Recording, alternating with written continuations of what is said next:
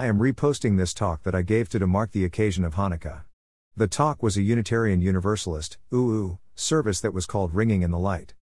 I talked about my childhood memories of being touched by Hanukkah and my experiences in celebrating the winter solstice and with the Gnostic Gospels. You can see my words below on the YouTube video or read the reflection below that. As far back as I can remember, the light beckoned. The sun was a ball of fire in the sky. The light changed into vibrant colors in the morning and the evening. It filtered through the branches of trees.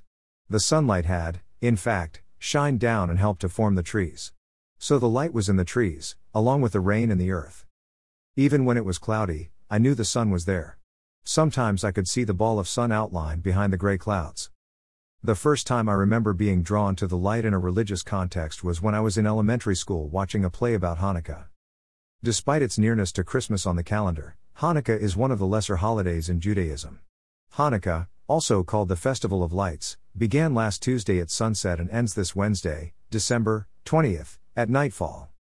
When I asked my partner what Hanukkah meant to her, she responded that it is a celebration of survival, hope and faith. The holiday celebrates the victory of the Maccabees, detailed in the Hebrew Bible and the Talmud. This victory of the Maccabees, in approximately 160 BCE standing for before the Common Era, resulted in the rededication of the Second Temple. The Maccabees were a group of Jewish rebel warriors who took control of Judea. According to the Talmud, the temple was purified and the wicks of the menorah burned for 8 days. But there was only enough sacred oil for 1 day's lighting. It was a miracle. Hanukkah is observed by lighting the 8 candles of the menorah at varying times in various ways. This is done along with the recitation of prayers. In addition to the 8 candles in the menorah, there is a 9th called a shamash, a Hebrew word that means attendant. This 9th candle, the shamash, is in the center of the menorah. It is all very complicated, of course, the history and the ritual, but what I remember most is sitting in that darkened auditorium and being drawn to the pool of light around the candles on my elementary school stage. I am not Jewish. I say that I was raised secular, but that is putting it mildly. My mother was, in fact, a Bible-burning atheist. Added to that, I was always cast as one of the shepherds in the school's Christmas pageant since I was the tallest child in elementary school. Also, I had Jewish neighbors, and as a future lesbian and bookworm growing up in the sameness of a working-class neighborhood, I may have responded to difference and had a realization that I was part of it. Then I grew up, came out, thanked the goddess for my secular upbringing, and celebrated the winter solstice with candles and music.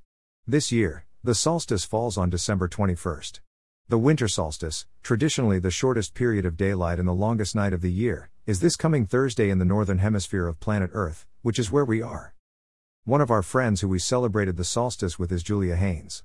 Julia is a musician who has performed at Restoration. She has a wonderful composition of Thunder Perfect Mind which she accompanies with her harp playing. You can find her on YouTube.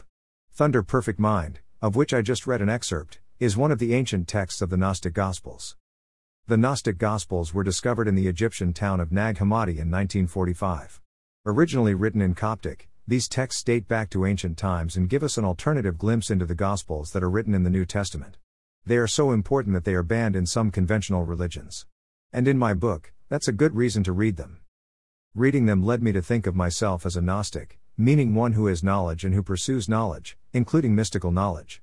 The Gnostic Gospels have provided me with inspiration for my writing, particularly in my novel They, A Biblical Tale of Secret Genders, soon to be published by Adelaide Books.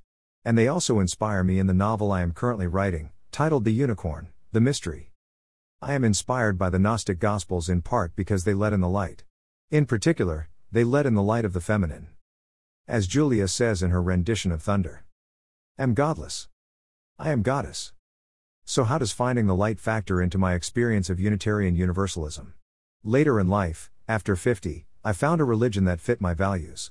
I found a religion wide enough, and I might add, secure enough, to embrace nonconformity. In finding a congregation that is diverse in many ways, including religious diversity, I have found a deeper sense of myself. And in that self, I recognize that the darkness is as least as necessary and as important as the light. As a creative writer, I spend much of my time in the gray matter of imagination. It is in that darkness where I find the light. Namaste. For more information on my most recent novel Loving Artemis, an endearing tale of revolution, love, and marriage, click here.